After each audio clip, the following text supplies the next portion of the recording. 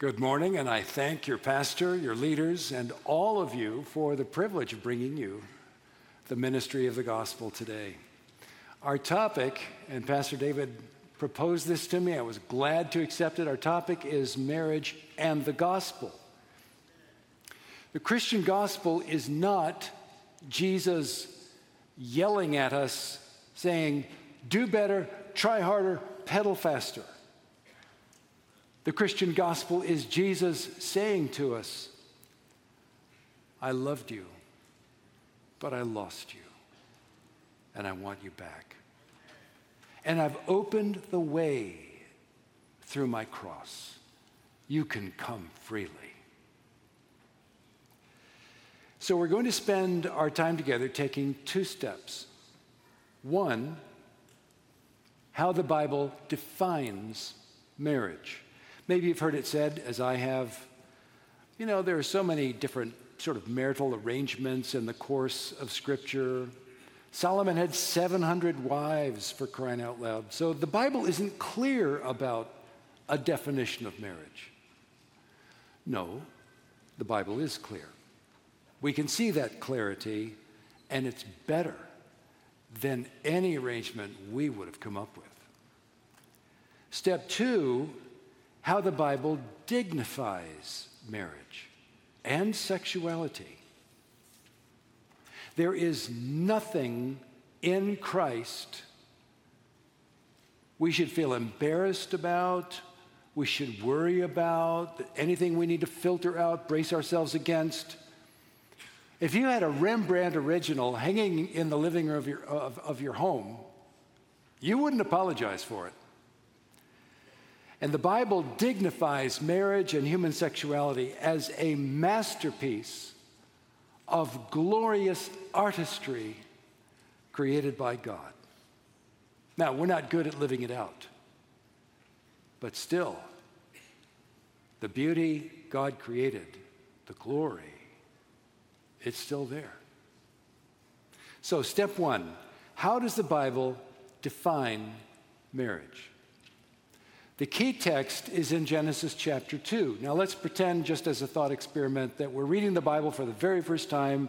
We start at page 1, of course, and we don't know anything about it. We read Genesis chapter 1. In the beginning, God created the heavens and the earth, and everything in chapter 1 is cosmic and huge and impressive and sparkling and amazing and glorious. Everything is. And we turn the page, we're going to read chapter 2, and we think, wow. What will the sequel be? Where is this going? So we turn to chapter 2. We read it. And the lens zooms into a garden where a young man and a young woman fall in love and get married. And we think, it seems sort of out of its depth. It's kind of a letdown after chapter 1. What's going on here? The Bible raises that question, but it doesn't fully answer that question until the very end, Revelation chapters 21 and 22. But there is a reason the biblical story starts out with the theme of marriage. The whole Bible is a love story. In the beginning, God created the heavens and the earth as the home of the first couple, Adam and Eve. And in the end, God will create the new heavens and the new earth as the home of the eternal couple, Christ and his bride. Marriage is the wraparound category, the total theme of the entire Bible. The gospel is a story of love given, love received, then love betrayed, rejected, crucified, love resurrected, exalted, and out to win us back. The Bible tells that love story. So here's the point. Since marriage really is the way we understand the whole of Scripture, it's the key to grasping what the message really is all about. That being the case, if we cave on the Bible's definition of marriage, we will lose not just a few passages here and there, we will lose the whole message. If Jesus is our true and better husband forever, then to compromise on what is so dear to him, so meaningful, so precious to him, is to insult him where his heart toward us is the most tender. We don't want to do that. We have strong reasons to revere the biblical vision of marriage. So let's look at it in Genesis chapter 2. And we're going to go to verses 18 through 25. Then the Lord God said, "It is not good that the man should be alone." Now that's amazing right there. We're in the Garden of Eden, for crying out loud. Everything is perfect. And God puts his finger on something in the Garden of Eden. He says, "It is not good. It is not good that the man should be alone. I will make him a helper fit for him." Now, out of the ground, the Lord God had formed every beast of the field and every bird of the heavens and brought them to the man to see what he would call them. And whatever the man called every living creature, that was its name. The man gave names to all the livestock and to the birds of the heavens, to every beast of the field. But for Adam, there was not found a helper fit for him. Or more literally translated, but as for Adam, he did not find a helper fit for him. So the Lord God caused a deep sleep to fall upon the man, and while he slept, took one of his ribs and closed up its place with flesh. And the rib that the Lord God had taken from the man, he made into a woman and brought her to the man. Then the man said, "This at last is bone of my bones and flesh of my flesh. She shall be called woman because she was taken out of man. Therefore, a man shall leave his father and his mother and hold fast to his wife, and they shall become one flesh." And the man and his wife were both naked and were not ashamed. Marriage did not rise up from human social evolution. Democracy did. And I happen to believe democracy is a great idea. Let's keep it. But marriage came down through divine revelation. Marriage is of God. Wedding ceremonies, the Bible doesn't address wedding ceremonies, what should happen in a wedding. Those are culturally conditioned, but marriage itself was divinely created. And verse 24 is the key. So when anyone asks you how the Bible defines marriage, Genesis 2:24 is your go-to verse. So we can think of Genesis chapter 2 like this. It's as if Moses wrote this. It's as if we're sitting in his living room and we're not reading a book in this scenario where he's showing us a DVD or whatever the latest technology is. He's showing us a DVD of what happened in the Garden of Eden. He's telling the story of Genesis 2 visually, okay? So he shows us God breathing life into Adam and Adam naming the animals and so forth. And then we notice a puzzled look comes over Adam's face. This strange feeling enters his heart after he's named all these animals. He sees them pairing off and so forth. And God says to Adam, "Son, that strange feeling, we call that loneliness. But don't worry about it. I've got this. Lie down, go to sleep." And Adam does, falls into a deep sleep. And God opens up his side and takes flesh from his very body And like Jesus multiplying the loaves of bread and the fish for the 5,000, God takes that flesh, he heals the wound, and builds this lovely, precious lady, Eve, Adam's equal and his completion. And there she stands, the very first woman ever, adorned with the glory of God, dignified, regal. And God says to her, honey, I want you to just stand over there for a moment. Don't worry about a thing. I'll come get you. Everything's fine. I'll be right with you. Off she goes. And the Lord bends down. He touches Adam and he says, now, wake up, son. I have one more creation, my best one.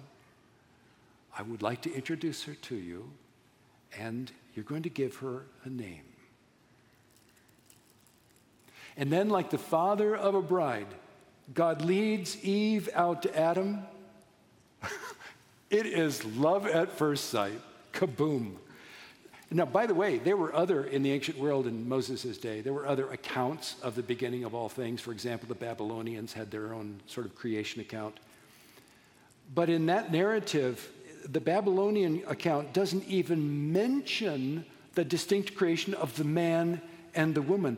The Bible celebrates the creation of marriage and romance and human sexuality ultimately because, as we'll see in due course,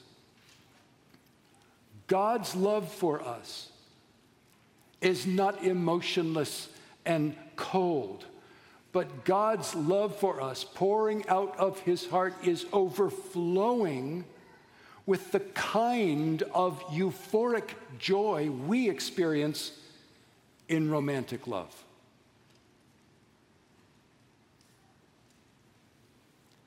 In verse 23, we hear the very first recorded human words, and they are poetry from a man in love. This at last is bone of my bones and flesh of my flesh. Unlike the animals, they're fine, they have their place, they're interesting, but she has my heart. And notice, Adam is not saying you. He's not talking to Eve. You are bone of my bones and so forth. He's talking to God about her. He is praising God for her. She is overhearing him give glory to God for her creation, the gift that she is from God. And Adam seals their romance with spiritual commitment in the presence of God. In 1944, my dad proposed to my mom with a verse of scripture. Oh, magnify the Lord with me, and let us exalt his name together. What a great way to start. And they did. And on my mom's grave in California today are inscribed these words: magnifying the Lord with Ray, and exalting his name together. Wow. What a great way to end. And maybe here today are married couples who haven't yet sealed that commitment to Christ together.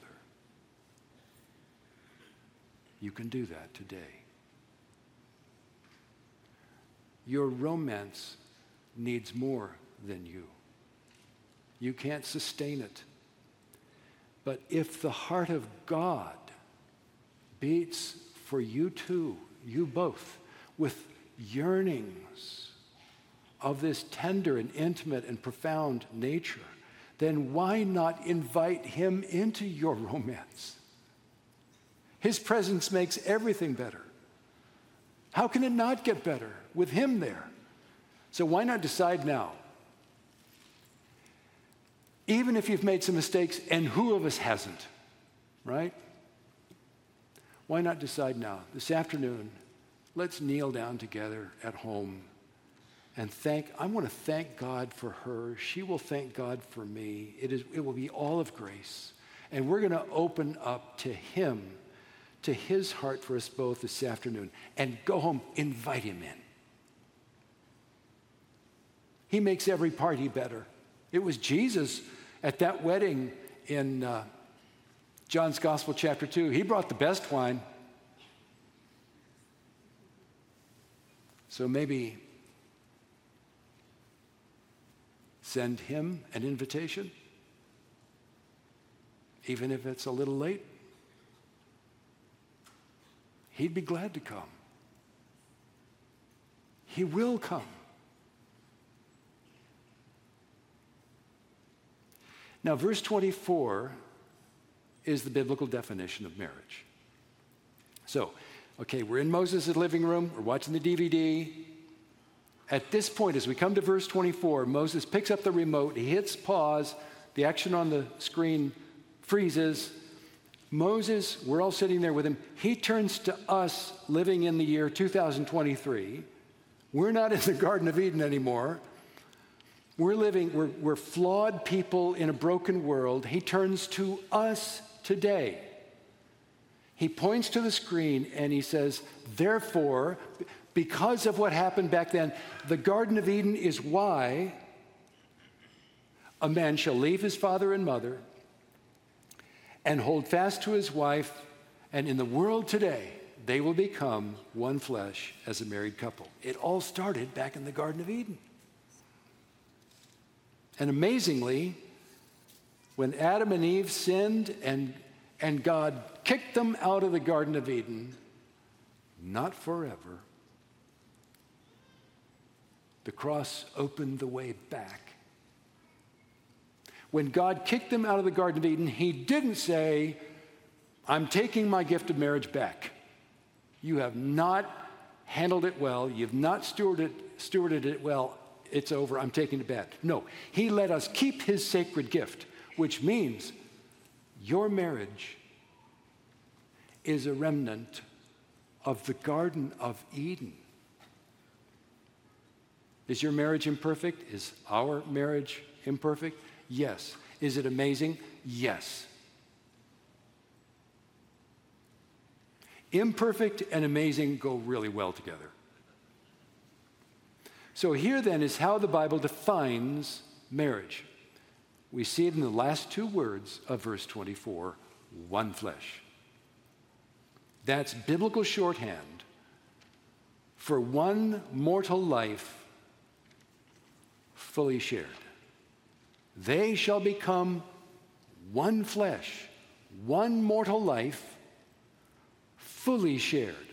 Marriage is a man and a woman joined by covenant, joined by vows, journeying together hand in hand through the wilderness of this world, not as two separate persons with a convenient arrangement of their own invention, but now two joined together as one,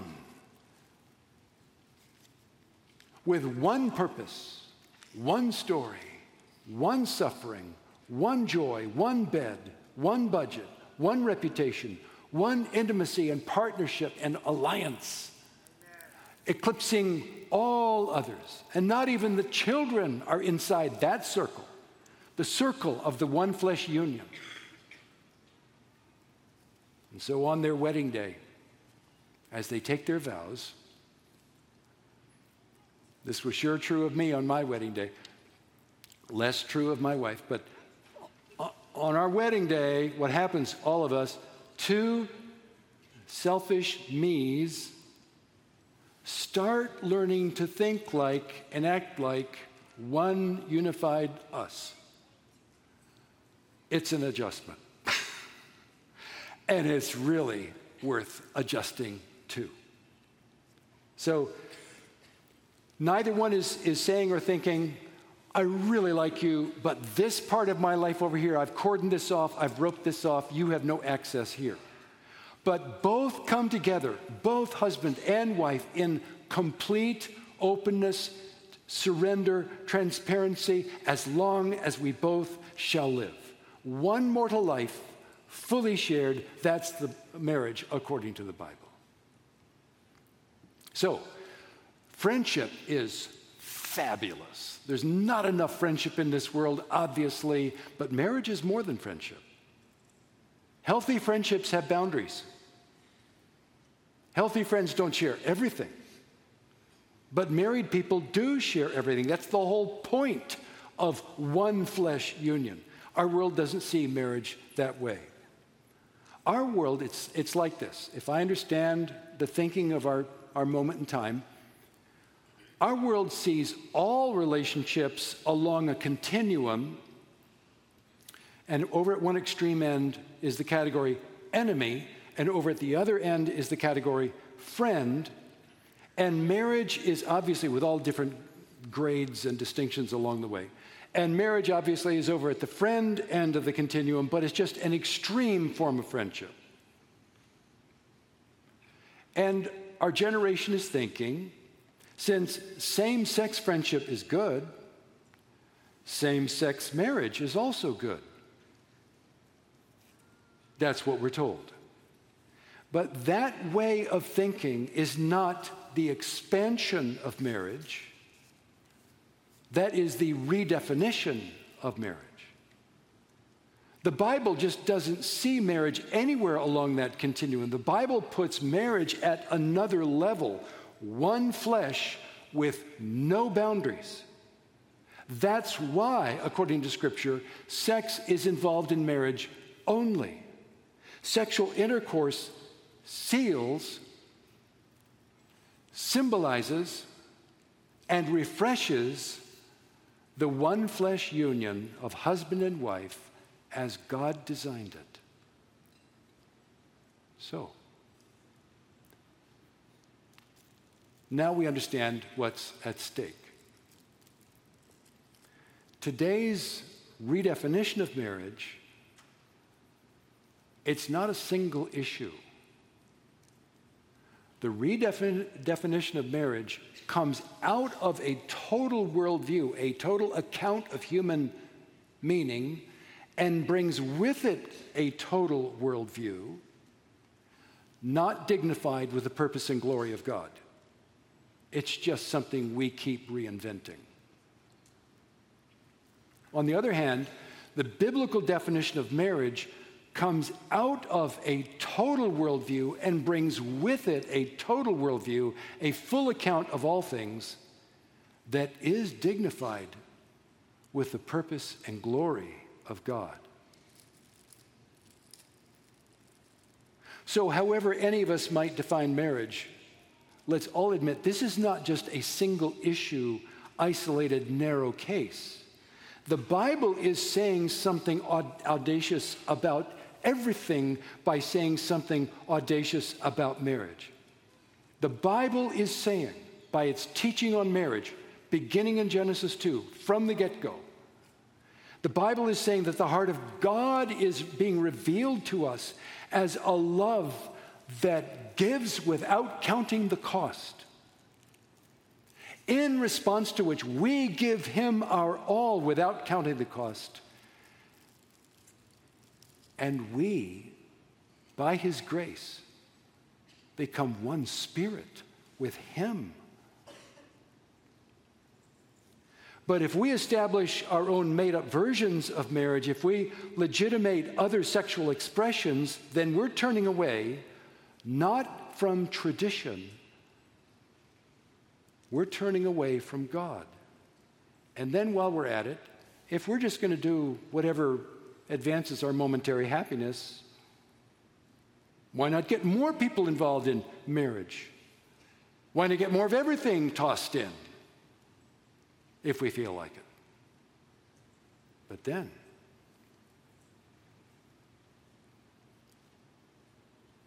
farewell to the Garden of Eden forever,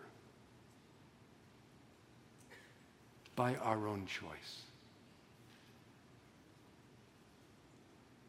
Here's what faithful Christians believe. On their wedding day, a husband and wife, through their sacred vows and their covenant, step inside the circle of the one flesh union, and here is the precious gift God gives that man and that woman there in that sacred place.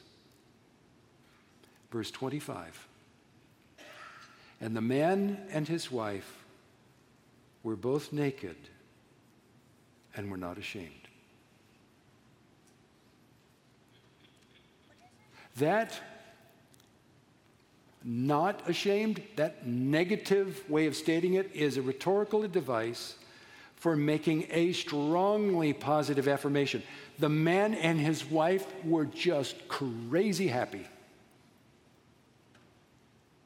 giddy with joy. Both were vulnerable, both.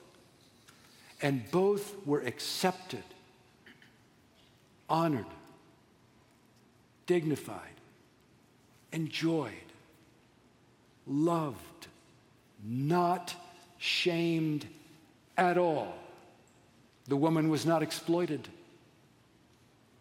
The man was not predatory. Both were dignified by their complete openness to each other. Marriage, as God intended it, brings into this brutal world a tenderness where both a husband and a wife are safe. So that's the first thing, how the Bible defines marriage. One flesh, meaning one man with one woman for one lifetime, everything fully shared as they walk their journey through this world. Now, we revere that definition. None of us has really lived up to it. So let's turn to the New Testament, because 3 times the New Testament quotes Genesis 2:24. And not once does the New Testament look at Genesis 2:24 as something out of date or no longer relevant, but we see clear affirmation of Genesis 2:24 3 times in the New Testament, bringing redemption to people like us in the world today.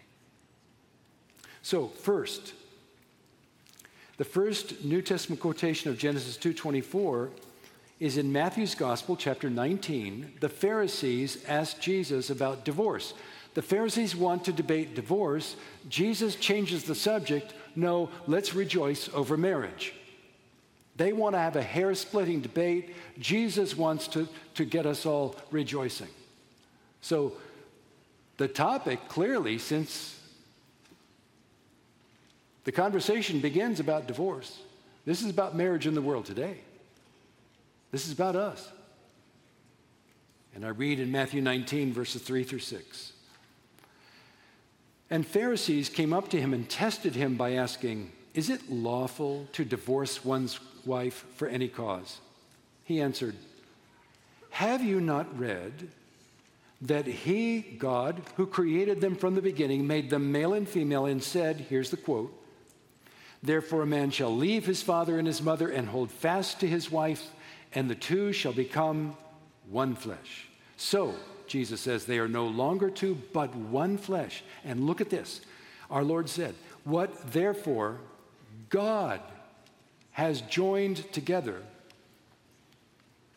let not man separate." No, we might wonder. It's 2023. The Garden of Eden was so long ago, so ancient, it's so distant, so remote from us. Are we today stuck with 19th hand marriage at best? Jesus, we might wonder that. Jesus quotes Genesis 2:24, and he does not say marriage as God first made it was great while it lasted. But that's long gone by now. Too bad for you. He doesn't say that, nor does he say, sure, we all know that old verse, it's there in the Bible, but we've moved on. That's passé. We're smarter now. No, Jesus sees Genesis 2:24 as directly relevant to us and our imperfect marriages today. He sees God at work in our marriages today, just as much as in the Garden of Eden. What therefore God has joined together. On their wedding day, a husband and wife do not become one by the minister's words, but by God's act, which we take on faith because Jesus said this. He taught us this. We're following him. But Jesus is saying even more than God joined Adam and Eve together. He's also saying that God is equally present in every troubled marriage in the world today. What therefore God has joined together, let not man separate. In other words,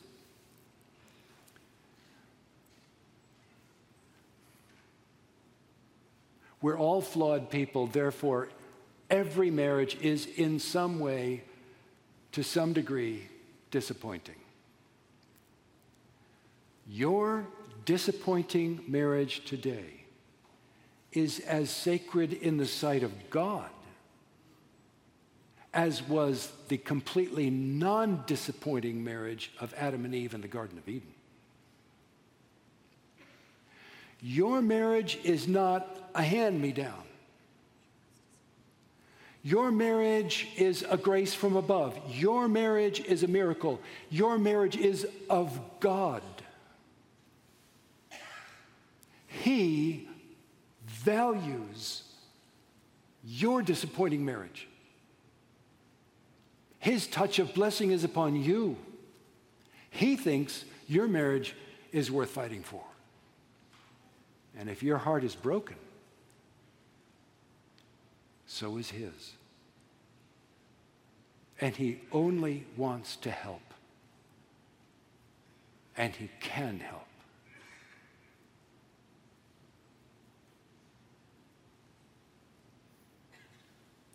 The second time the New Testament quotes Genesis 2:24 is in 1 Corinthians chapter 6, verses 15 through 20. 1 Corinthians chapter 6 is a theology of the human body. If I had written the Bible, I never would have written this, 1 Corinthians chapter 6. It wouldn't have occurred to me. This is bold. This is industrial strength theology right here. 1 Corinthians chapter 6, verses 15 through 20. Follow as I read. Do you not know that your bodies are members of Christ? Shall I then take the members of Christ and make them members of a prostitute? Never. Or do you not know that he who is joined to a prostitute becomes one body with her? That physical coupling, one body. For as it is written, here's the quote, and this time it's not the whole of the verse. For as it is written, the two will become one flesh. So one body is what we call a hookup. One flesh is marriage. But he who is joined to the Lord becomes one spirit with him. So we've got three categories here.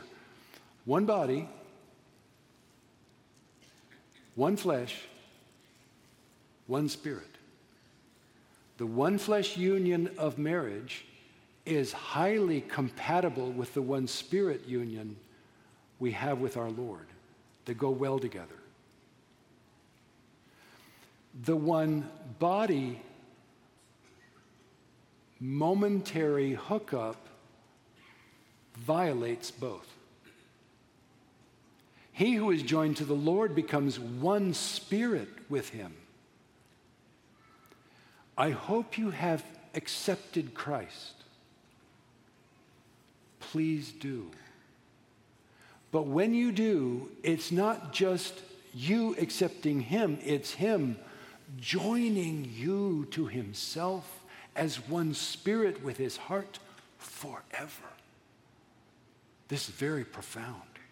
So Paul says, flee from sexual immorality. Every other sin a person commits is outside the body, but the sexually immoral person sins against his own body. Or do you not know that your body is a temple of the Holy Spirit within you, whom you have from God? You are not your own. You were bought with a price, so glorify God in your body. The Lord Jesus Christ, at his cross, paid a price for you, and he has no buyer's remorse. And God, your Creator Father, who gave you your body, he's not having second thoughts about that. He's not wishing to take it back. He's not regretting that he gave you sexuality. The Christian gospel is not only about the salvation of the soul. The Christian gospel includes the redemption of the body. He's going to give you your body back as he gave Christ his body back on that first Easter Sunday. You're going to get your body back forever. Amazing. That's part of the gospel. Our Lord is not squeamish.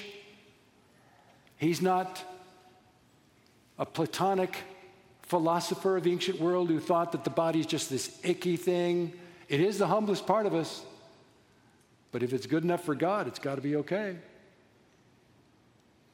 You can be at peace with the fact that you have a body. God is. Now, we might wonder, why does it make such a big deal about sex? Why the carefully guarded, carefully defined sexual norms and boundaries and parameters and so forth? The reason Christianity cares about our bodies and our sexuality is that the Holy Spirit dignifies our bodies. The Holy Spirit brings the presence of God into our bodies. Your body has become a sacred space. And if anyone violates your sacred body, they are picking a fight with God, and he's on your side.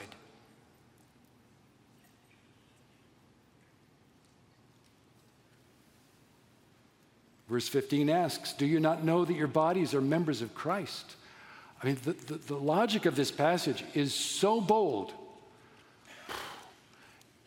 Your hands and feet and your sexuality are the bodily members of Christ, the limbs of Christ, the organs of Christ, bringing his presence into the world today.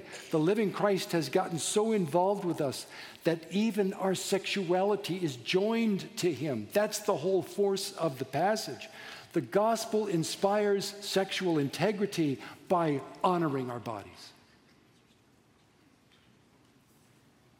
Christianity has high standards for sexual integrity, not because the human body is disgusting, but precisely for the opposite reason. God values and honors our bodies. God has a purpose of grace and glory for our bodies. Let's walk with him toward that purpose of grace and glory. So in moments of temptation, moments of pressure, moments of decision and temptation, if our poor bodies could speak to us, they might say something like this. Wait, you're thinking about what? You're going to do what with me? Please don't do that. You might not have any respect for me at all, but Jesus values me. Please don't do that with me. Treat me as a part of Jesus, because he says I am.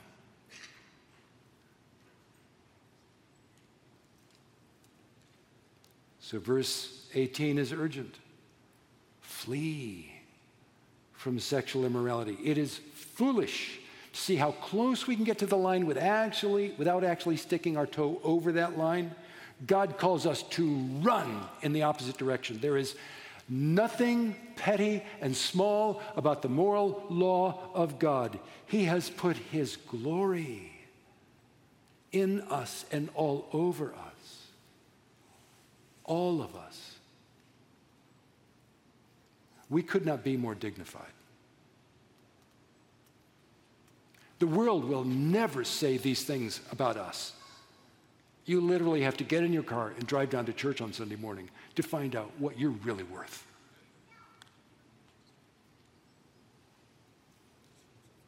The third time the New Testament quotes Genesis 2:24 is in Ephesians chapter 5, verses 28 through 32. Ephesians 5:28 through 32. Husbands should love their wives as their own bodies. He who loves his wife loves himself, for no one ever hated his own flesh, but nourishes and cherishes it, just as Christ does the church, because we are members of his body. And now the quote begins, but I want to show you something. Between the statement, we are members of his body, and then the beginning of the quote, notice what's happening. In the context of Genesis 22, God creates Eve from the very body of Adam, and then the text says, that's why a man shall leave his father and mother, and they shall become one flesh. That's the logic of it. Now look at Ephesians 5. We are members of Christ's body. Therefore, a man shall leave his father and mother and get married, and they become one flesh. Do you see the difference? Why do people fall in love and get married? Ultimately, the reason is the gospel. When a bride and groom stand there and take their vows, whether they know it or not, they are a living declaration of the gospel, of Christ and his love for his bride and her glad surrender to him. I mean, like, wow. I mean, now we know the ultimate reason why this keeps happening in the world. Romance. And a couple start to notice each other and they have a date and they hold hands and they kind of, romantic love is sort of, I think it's a kind of temporary insanity. We go crazy because only that, if we were in our right minds, we would never take marriage vows. So God says, I'm going to take away their sanity, I'm going to give them this, they're going to go nuts, and that will sort of lift them and catapult them into the marriage vows. And then after we get married, kind of wears off a little bit after a while, but never completely goes away. And we have spikes of crazy all along the way. It's wonderful.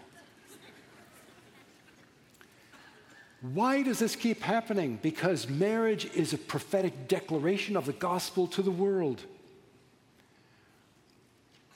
We Christians put the gospel on display with full awareness and with glad purpose. Now, marriage doesn't look impressive at one level. Paul says here in the passage, it's a profound mystery. Why does he say that? Precisely because it doesn't look like a profound mystery. It's common. Jenny and I have been married for over 51 years. I have introduced her to new friends as my wife many times. No one has ever once said, wait a minute, she's your wife? So, like, you guys are married? That's a profound mystery. No, marriage happens all the time. That's why Paul says it. He is alerting us to the glory God has shed abroad in this world. Your marriage points to, embodies, bespeaks, whispers the ultimate romance. Let's see the amazingness. Okay, so here are some takeaways to conclude. 1, personal takeaways. 1, every marriage has problems because we're involved. But marriage itself is not a problem. According to Genesis 2, God gave us marriage as a remedy. Let's not attach blame to the gift God gave. That doesn't actually help us. 2, according to Matthew 19, your marriage is no less of God than the marriage of Adam and Eve. Your marriage is your personal Garden of Eden. Receive it with wonder. 3, according to 1 Corinthians 6, the risen Christ so values, dignifies, cherishes your very body. He has made you a sacred place. Listen, you're clean again.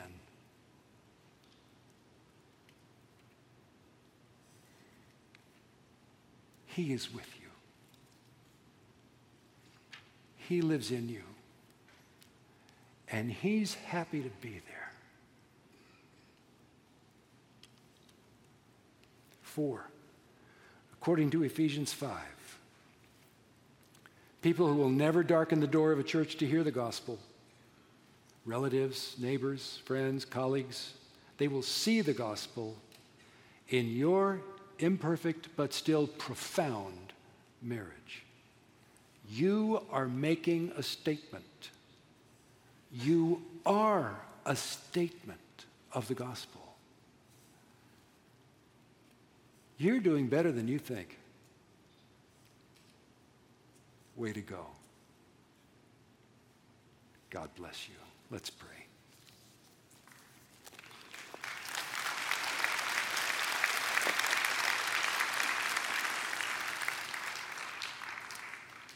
Our dear and blessed Lord, you astound us and you amaze us with